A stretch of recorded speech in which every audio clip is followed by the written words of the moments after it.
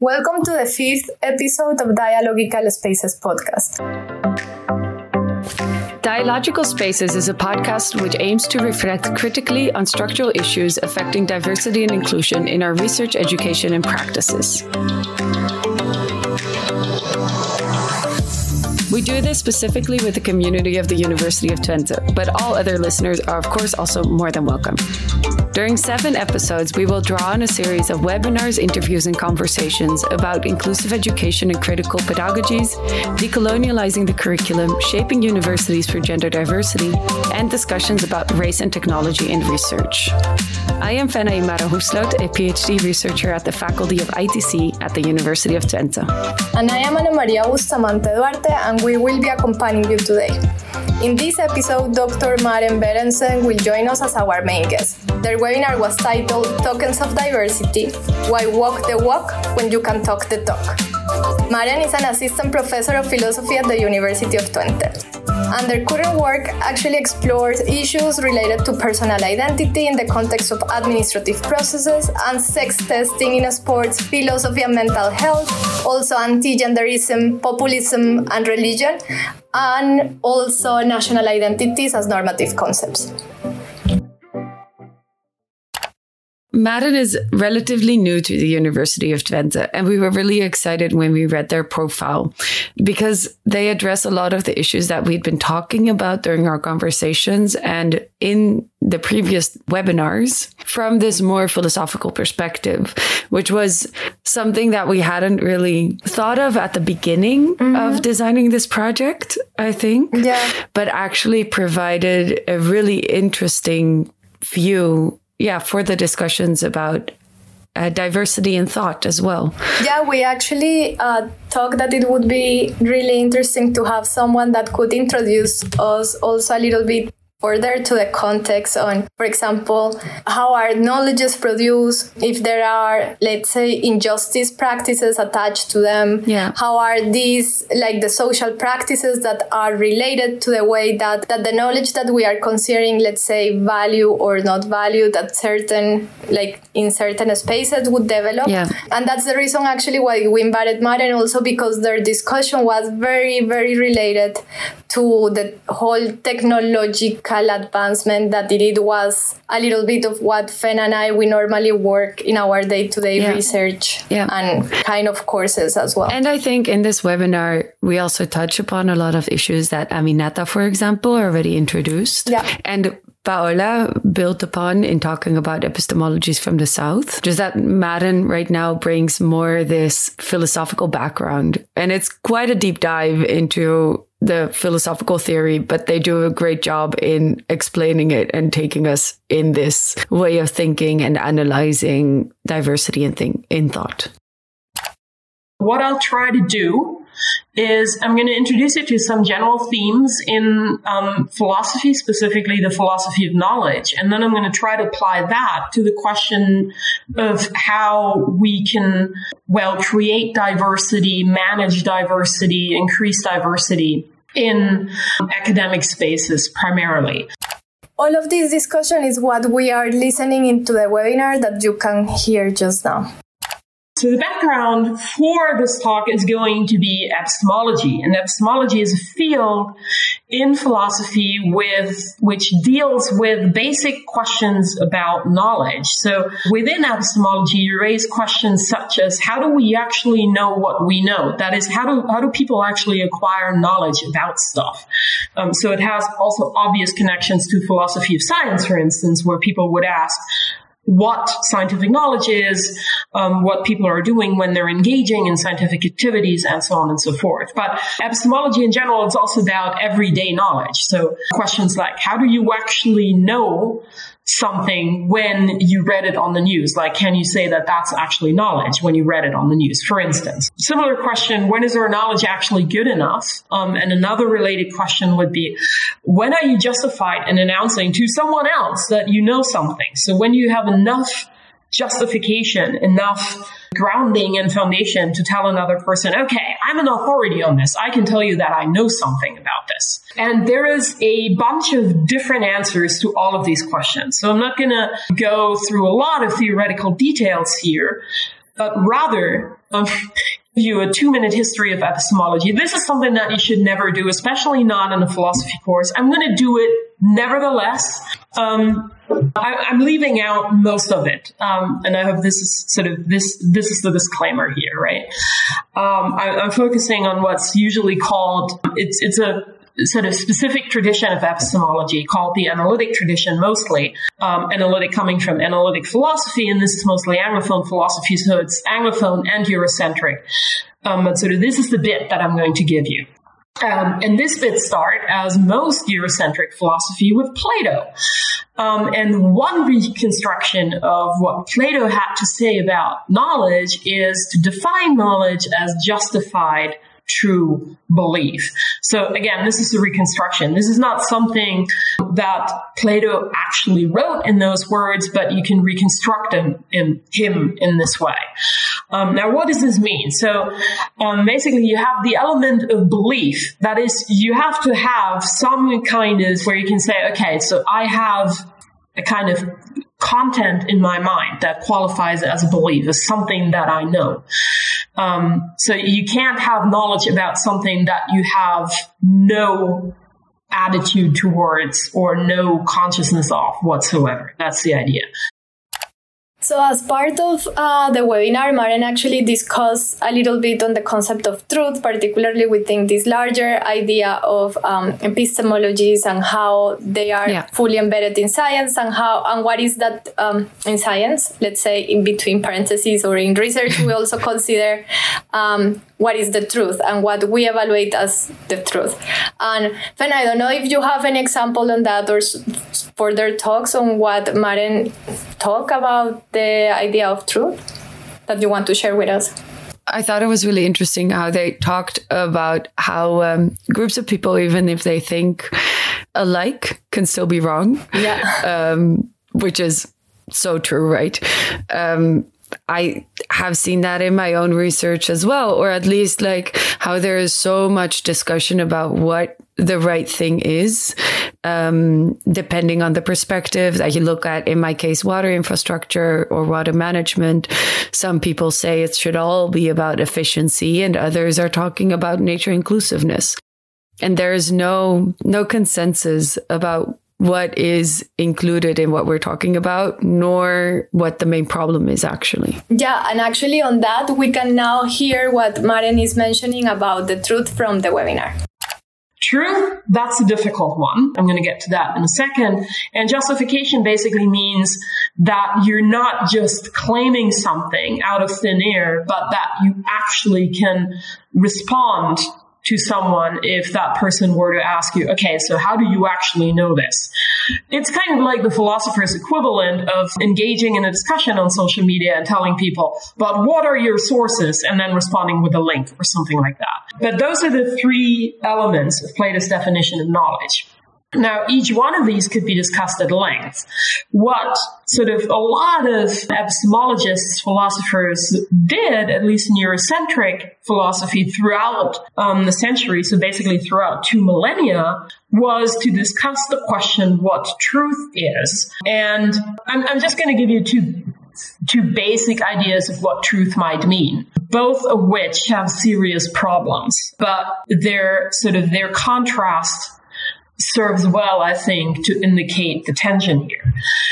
So one idea would be to say, well, truth is just when your beliefs correspond to reality out there. So if there's a state of affairs or an object or whatever in the world out there that you can measure and quantify and describe, and that corresponds to your beliefs about this, then that's what it means for your belief to be true. Which raises the question, well, so what exactly are the objects that this belief is supposed to respond to? Because, one question would be, how do we know about atoms in that case? The other idea is to basically say, well, I mean, reality is complicated to begin with, and this whole correspondence idea is also difficult. So let's just go with truth means that your beliefs really fit well with other beliefs that you might have about other things. So the idea is you have a system of beliefs and it fits well together, and that's where truth comes from.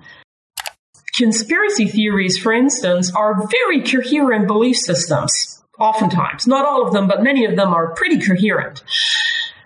But they don't qualify as truth. And the fact that they're so coherent actually makes it worse. So that's the basic idea. So that's one part of the discussion about truth. So this brings us to Marin's explanation of social epistemology. So in social epistemology, you're less interested in sort of just looking at one person and their belief system in isolation, but you actually want to look at the kind of social structures around that person that structure what that person experiences or communicates as knowledge.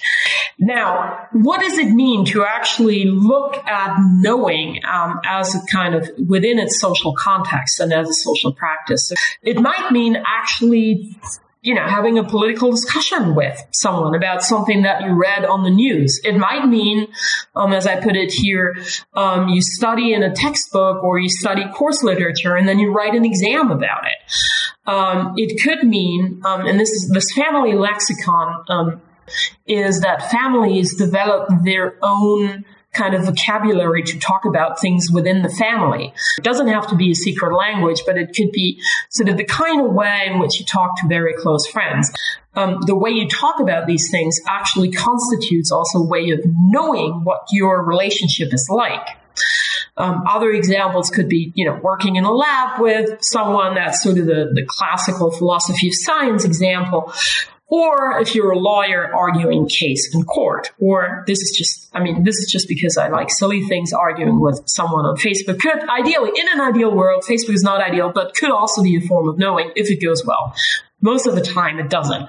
Sometimes people can actually learn new things from discussions on social media, right? And these are social practices, and that would be a social model of knowing things, which pays attention to the structure that governs these kinds of interactions and activities. The problem with the social model of knowing is that you then actually open the door for questions of justice, because if knowing is a social practice, and if it is shaped or perhaps even determined by social structures, then the practices and the structures could be unjust.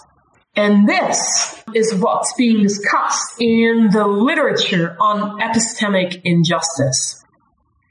You could argue that the literature on epistemic injustice began itself with an epistemic injustice, because it's usually, at least in the sort of very new discussion on these things, the themes are much older, but sort of what goes in Anglophone philosophy under the rubric of epistemic injustice right now often refers to Miranda Fricker's book of the same name, Epistemic Injustice, which was published in 2007.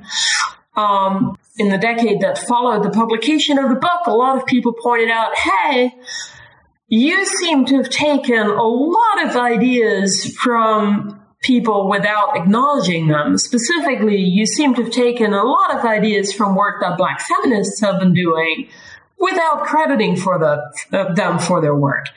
And that, according to Fricker itself, is a form of epistemic injustice, right? You're doing an injustice to someone in their capacity as a knower. So you're disregarding work that came before you.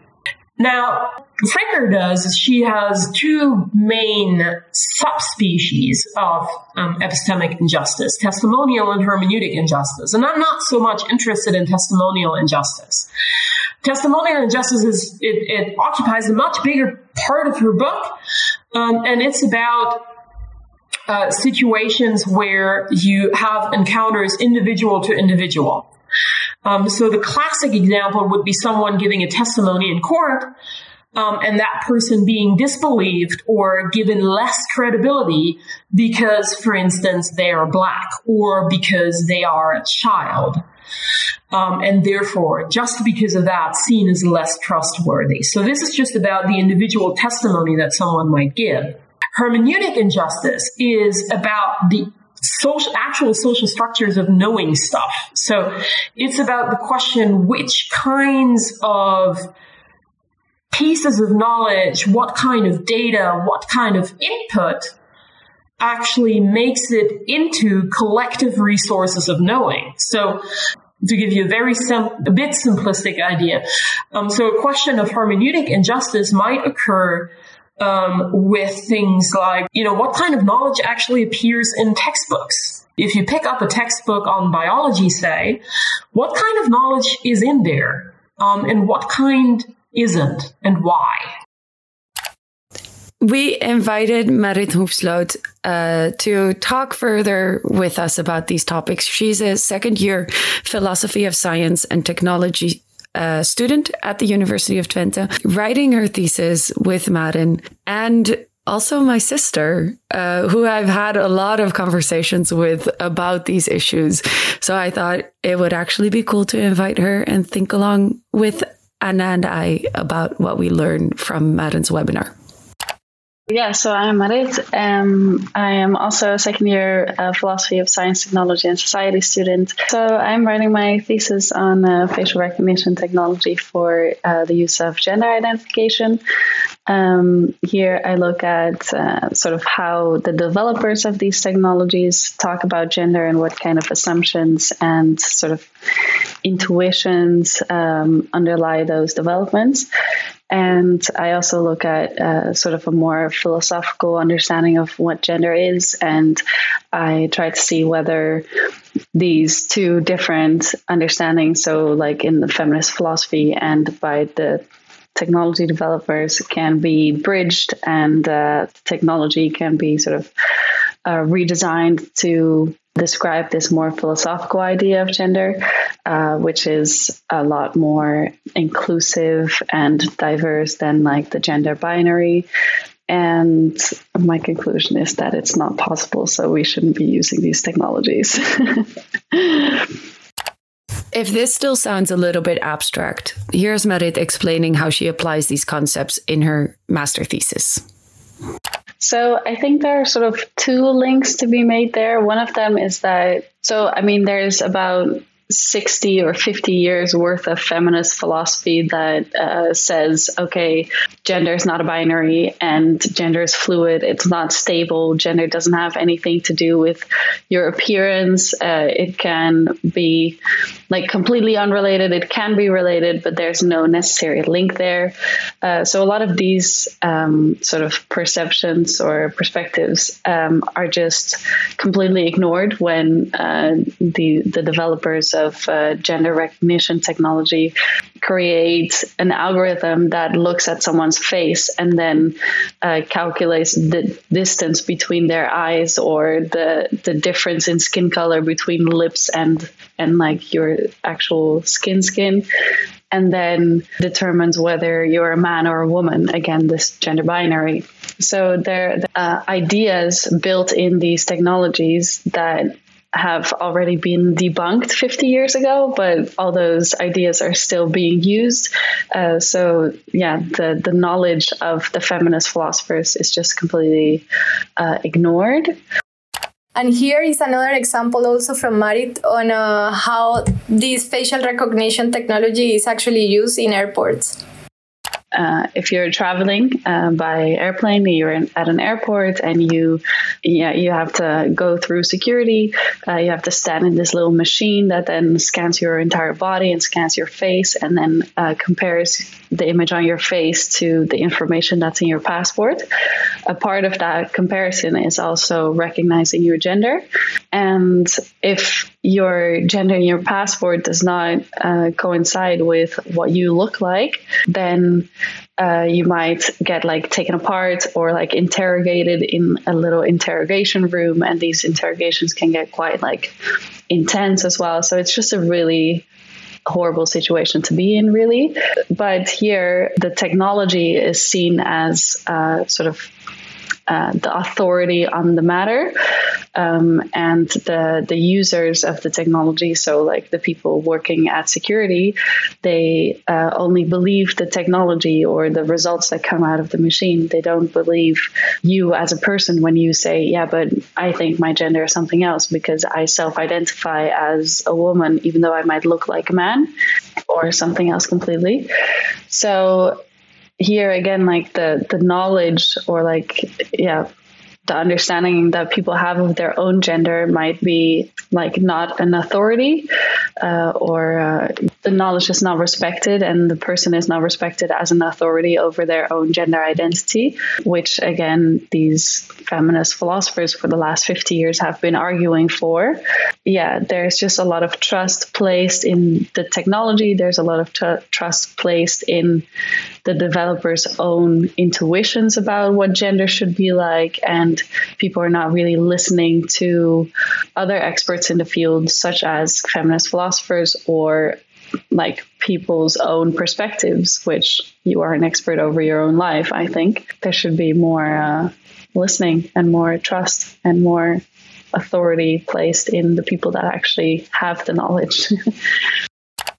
I also remember that Maren during their talk was discussing about this problem with the social model of knowing, and a little bit related also to social epistemology itself. And it was to the fact that the practices that are related to it, to this way of creating knowledge, actually can be unjust. And another example, apart from those that you just listened from Marit, it's this one that Maren introduced on like the whole corona situation and how vaccines have been developed. One issue that might sort of be problematic about textbook knowledge is, especially in medicine, is that it often doesn't at all give you any indication as to how women's bodies might differ from men's bodies. And this is a huge problem and I don't, so, this is a rough approximation. I don't mean to suggest that there is sort of a close-knit biological definition of men and women, but I do think that sort of men and women can serve as useful hermeneutic approximations in medicine. And what's baffling to me is that medicine often doesn't even use these. So there's a lot of information in there, but most of that information actually refers to or is gleaned from the study of healthy young men. And there's nothing on older people or women or children, nothing. And one issue where we see this right now is the discussion about the AstraZeneca and Johnson & Johnson vaccines, where there's all this controversy around blood clots. And it seems like this actually almost exclusively affects women. And yet none of the vaccine producers have actually gathered any information on this, like not according to gender. And so all the authorities can't do anything but just stopping the vaccine for everyone, even though it might be enough to just stop it for women and continue giving it to men. Brief example, but that could be an example of hermeneutic injustice because sort of information about particular kinds of bodies are not even part of the canon of a given discipline, right? They're not even entering the space of knowledge. Well, we kept talking about epistemic oppression as well. It was this other example that Maren put. It was very current as well on how epistemic oppressions are actually embedded on a system that is so structural. So here is the example. The first kind of structural injustice happens because your contribution to a body of knowledge isn't recognized.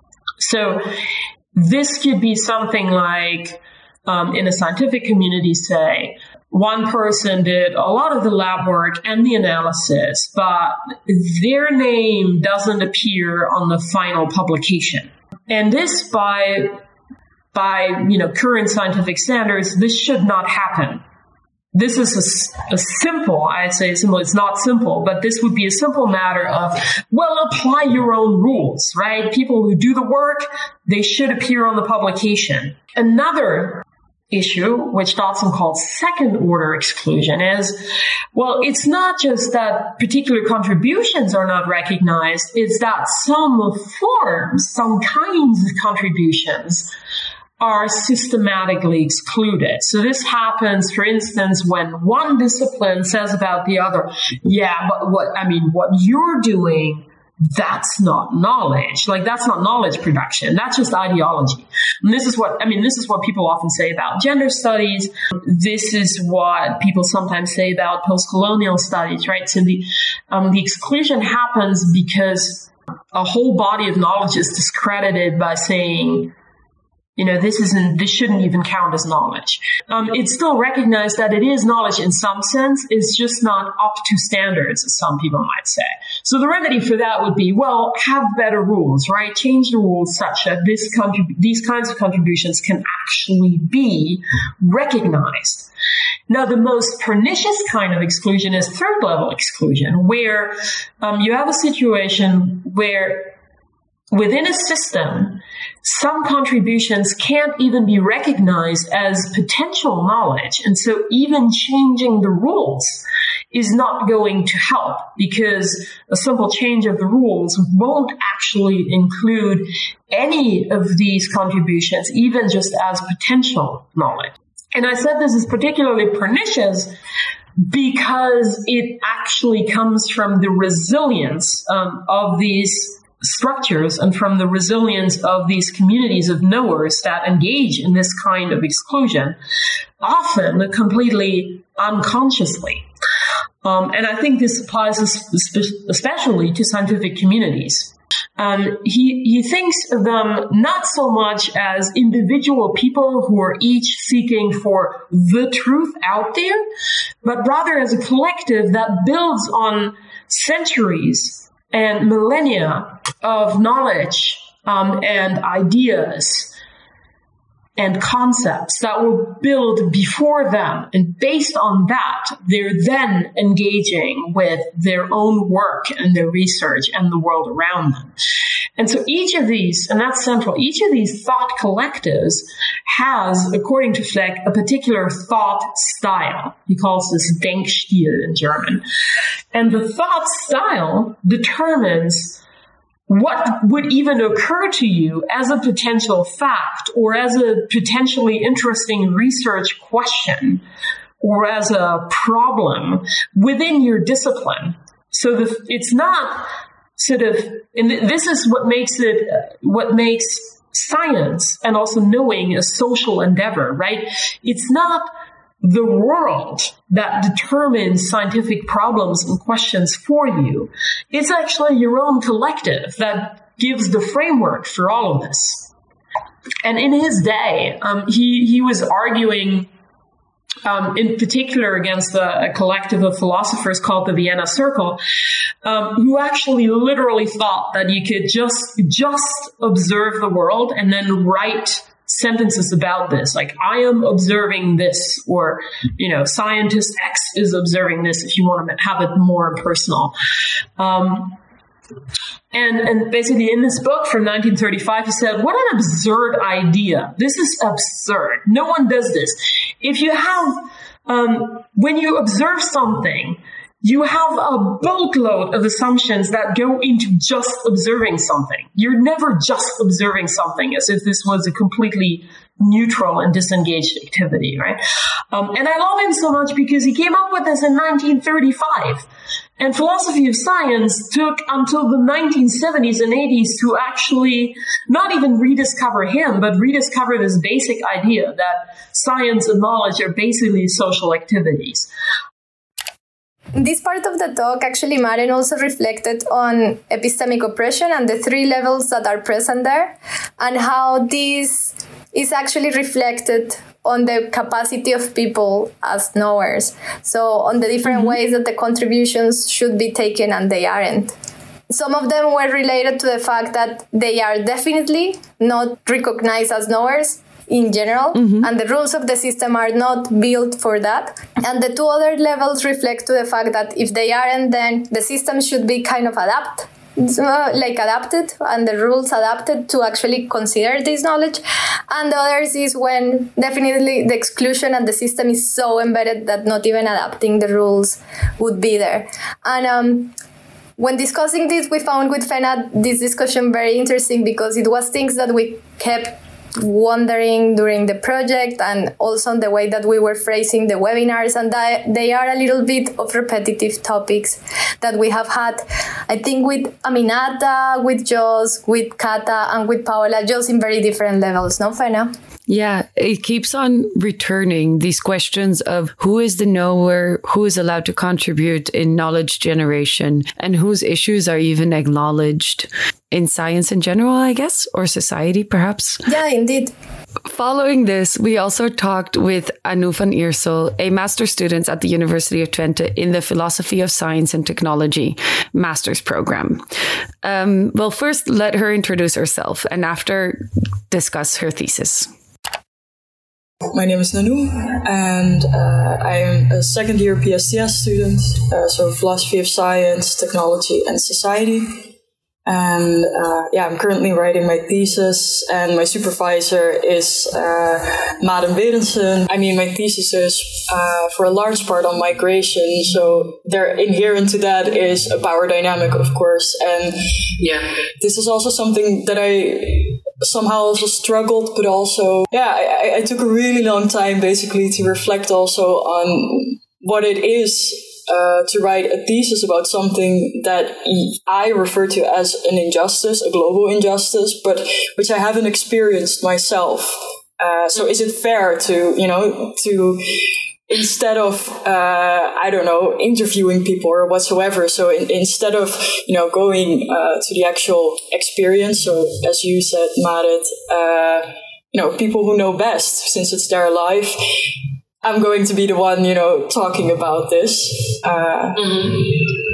And I think in the end, I didn't really have the word for it, but then I listened to Maren's talk, and now I have. So it's epistemic exploitation.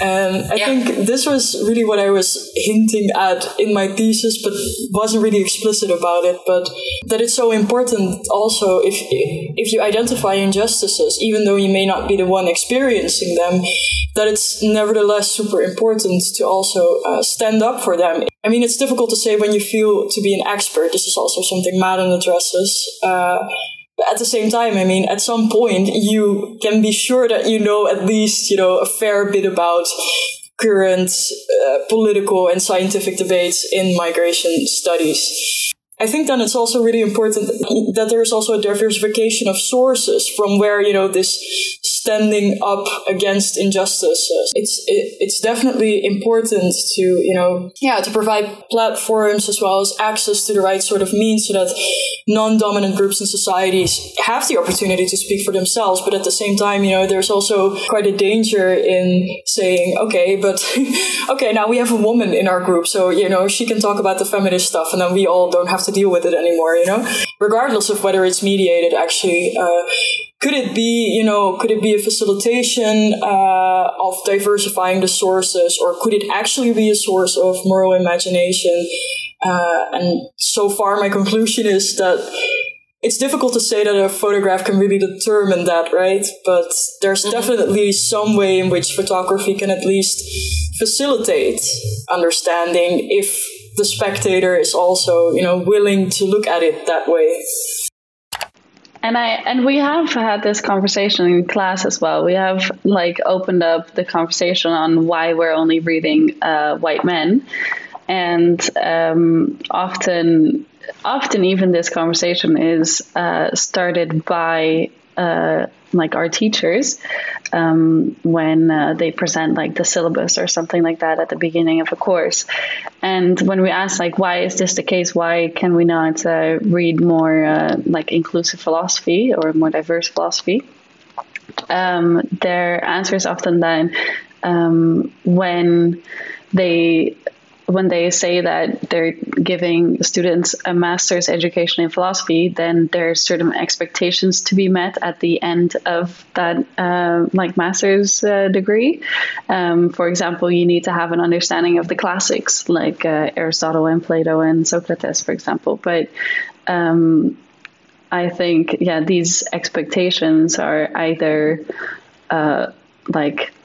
implicit and societal, and we don't necessarily really need to uphold the expectations, or they are maybe explicit through for example, the Dutch government that places certain obligations on master's programs that you need to have a certain learning goals.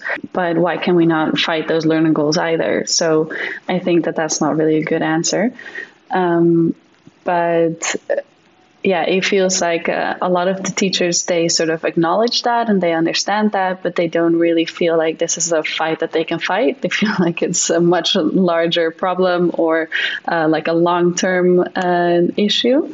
So then often what happens is that we get recommended readings from either women or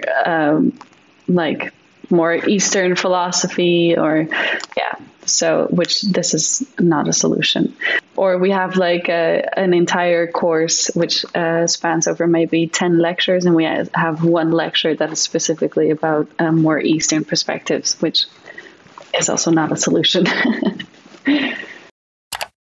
Maren gave a beautiful example about how living in a world where people are constantly wrong doesn't necessarily have to be a bad thing, and that we can learn from each other's mistakes. I'm not sure if they're mistakes. Maybe they're more incoherences or just, exactly, trial and error, learning process, all of that. Let's listen to Maren discuss this in a more constructive way. Yay!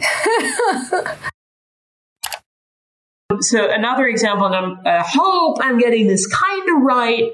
Another example, that's theory of relativity. You could say, this is the non-diplomatic way of putting this, you could say that someone like Einstein only really started thinking about relativity and space and time and space-time because people had a completely ridiculous idea of what space was like, because they actually tried to prove their ridiculous idea with measurements, and the measurements contradicted the idea, but no one knew what to do about it. This is basically the idea that space is ether.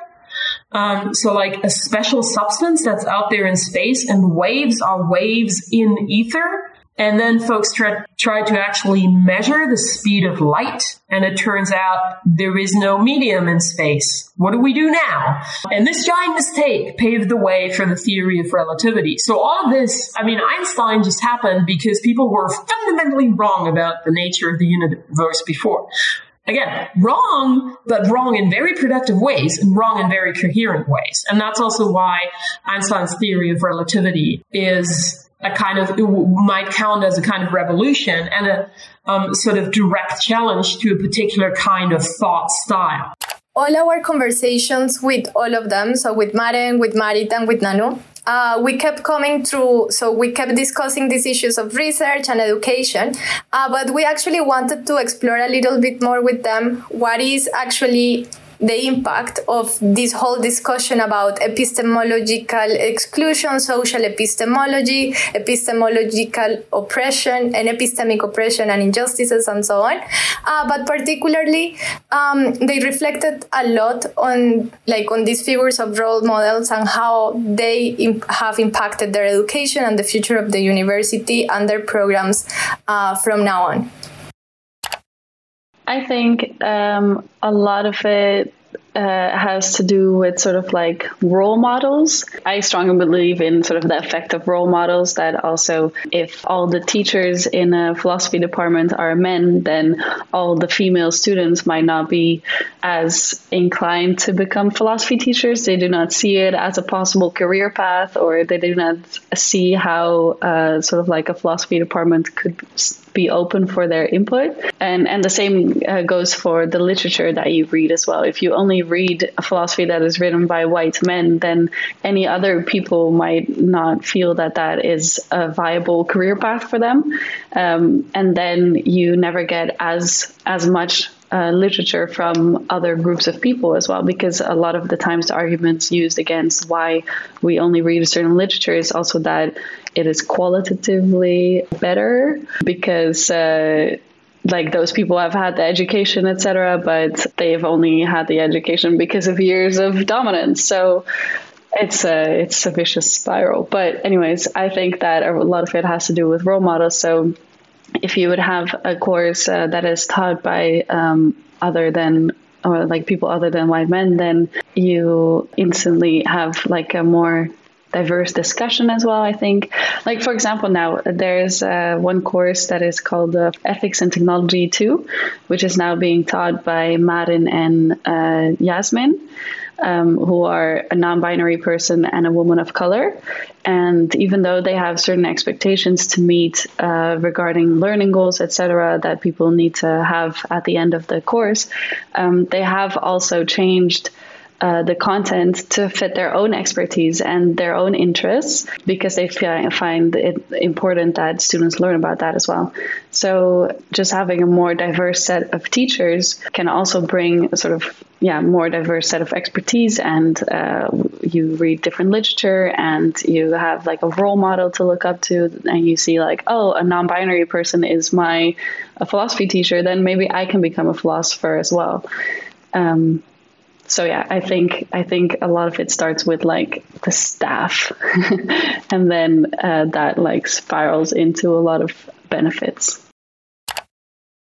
But, one of the things that I do like about the program as it is right now is I think it's also a really good thing that, that it's not one specific course that looks at, for example, a colonial dimension in technology or whatsoever, or a feminist perspective, because there are actually some courses that, take these concepts and use them quite holistically. So I'm thinking, for instance, of history of science and technology. I mean, definitely we could have reflected more on how positionality informs the research that we read and also the selection of literature that we get to read in the end. But at the same time, I really liked it here that, that it wasn't like, okay, the week 10, what did you call it? Week 10 ethics. Yeah. So that it wasn't like a checklist, but that it was something integral to the course, and that, that came up every once in a while. But, I mean, that being said, I think I would have really liked it if there would have been more where you very concretely dive into these concepts of, okay, what do feminist philosophers say? What is a feminist perspective? I don't think we've ever had such a lecture. It's not, I don't mean to say in any way that, I felt uncomfortable in classrooms, but at some point you do feel like knowing that, you identify as a feminist, knowing a couple of other students of which you also know, like, okay, so I know that they hold some similar position to mine.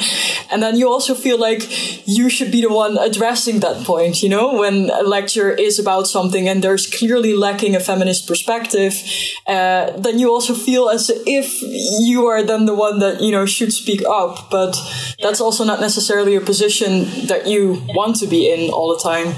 Yeah, first of all, I don't know, maybe Marit, you also recognize this, but I think throughout our studies, there's quite often there have been quite some times where we've discussed the notion of power dynamics, but then without ever really, reading anything about what power dynamics is. I also remember that a classmate at some point said, like halfway through the program, so I hear people say a lot, power dynamics, this and that, but I actually don't know what you mean with that. And then it kind of hit me like, yeah, that's really true, whereas, the notion of the other, for example, well, that's super prevalent in Middle Eastern studies, since you're somehow also, embedded in this colonial relation of studying the other.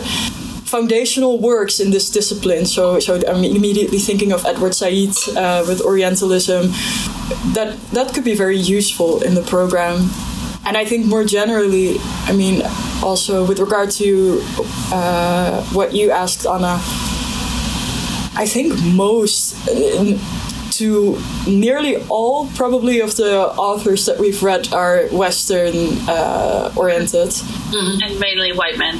And mainly white men. I mean, sometimes also white women. I know that Marit and I were both like particularly drawn to these kinds of authors. Yeah. Yeah, but yeah. What might one do? So first of all, keep the idea in the back of your mind that knowing and learning are social practices. Second, taking the experience of marginalized knowers seriously without expecting them to educate you. And that's difficult, right? And it's not always wrong to ask another, this is not what I'm suggesting, right? That it's always wrong to ask another person to tell you something about their experience. But the point would be, especially in scientific context, there's a lot of resources already out there. So you don't actually always need the individual marginalized knower to educate you. Oftentimes you can look for resources yourself, and use those, right? And then take those seriously. And the third point would be, that representation isn't enough. Representation isn't enough to demarginalize particular knowledge communities, right? So what's needed, so if Fleck is right, it's a two-way process. It needs engagement from the people who are already mainstream, right? And this also harks back to the question of don't just let yourself be educated, right? So there's also stuff that, from a privilege, from a non-marginalized perspective, there's usually stuff that you can do to actually acquire knowledge about these kinds of things. Okay, so here we might digress a little bit from the main topic, but honestly, we thought it was important to point this out because we are making this webinar and the podcast, and we've been laughing throughout the whole time because we're talking about these issues of the creation of knowledge and who is represented, and throughout the whole transcript, like our names have been cut out. Maren has been constantly referred to as modern medicine in the transcription software that we used. I was finance. Marit is Marty. It has sort of censorized us and caused so many funny mistakes. Yeah, we have noticed that also with other translation software when we were having with my very beautiful Latin American accent, that it was big wrong all the time, particularly when we were interviewing other people with Latin American accents, either Colombian or Argentinians, but it didn't have that mistake with people that tend to have more, let's say, native accents. So that just shows you a little bit of the things that are embedded structurally within the technologies that we use and are relying day to day. Yeah. This AI has been trained only with very particular voices, and it works great with those. But then all the people who don't fit within that small box, it messes it up. And right now we're laughing about it, but honestly, it's also emblematic for a larger structural problem, of course. Yeah, and it actually can be potentially super harmful. And that's the reason why a lot of the debates currently in tech are more kind of pointing towards banning facial. Did you see English second language? Facial recognition, like that it is mainstream, or also with all these models that are recognizing like natural language models and so on. Because they actually are not acknowledging the multicultural and the plural worlds that we all are. And that comes back a little bit with some of the principles that we have discussed in previous webinars. But anyway, all of this, to don't continue rambling a little bit, it is very important that we keep it constantly on the way that we are somehow like designing research, considering the education that we go on, the role models that we are focusing the way to continue whatever we want to do, either practice or teaching or research or anything. And so that's the reason why we consider... Think in plurals. Indeed. Thinking in plurals, and that everything that Maren today and Marit and Nanu showed with their examples as well, and with the reflection of the future of the university, we wanted to leave you with. Well, hopefully you have now some questions and things to reflect further upon the things that you are using every day and that you consider for given, but they have a lot of norms and knowledges given for granted.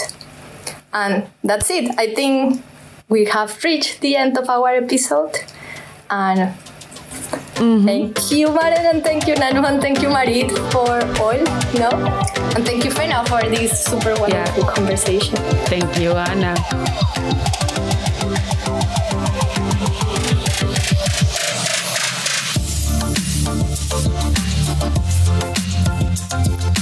This was the 5th episode of the Dialogical Spaces podcast. We hope that all the questions and discussions emerging from this space help you critically reflect on structural issues affecting diversity and inclusion in your research, education, and practices. You can find all the information in the description of the episode. Thank you so much for listening. This podcast is post-produced by Sara Trejos from Sillon Studios. Special thanks to Maren, Nanu, and Marit for being part of this.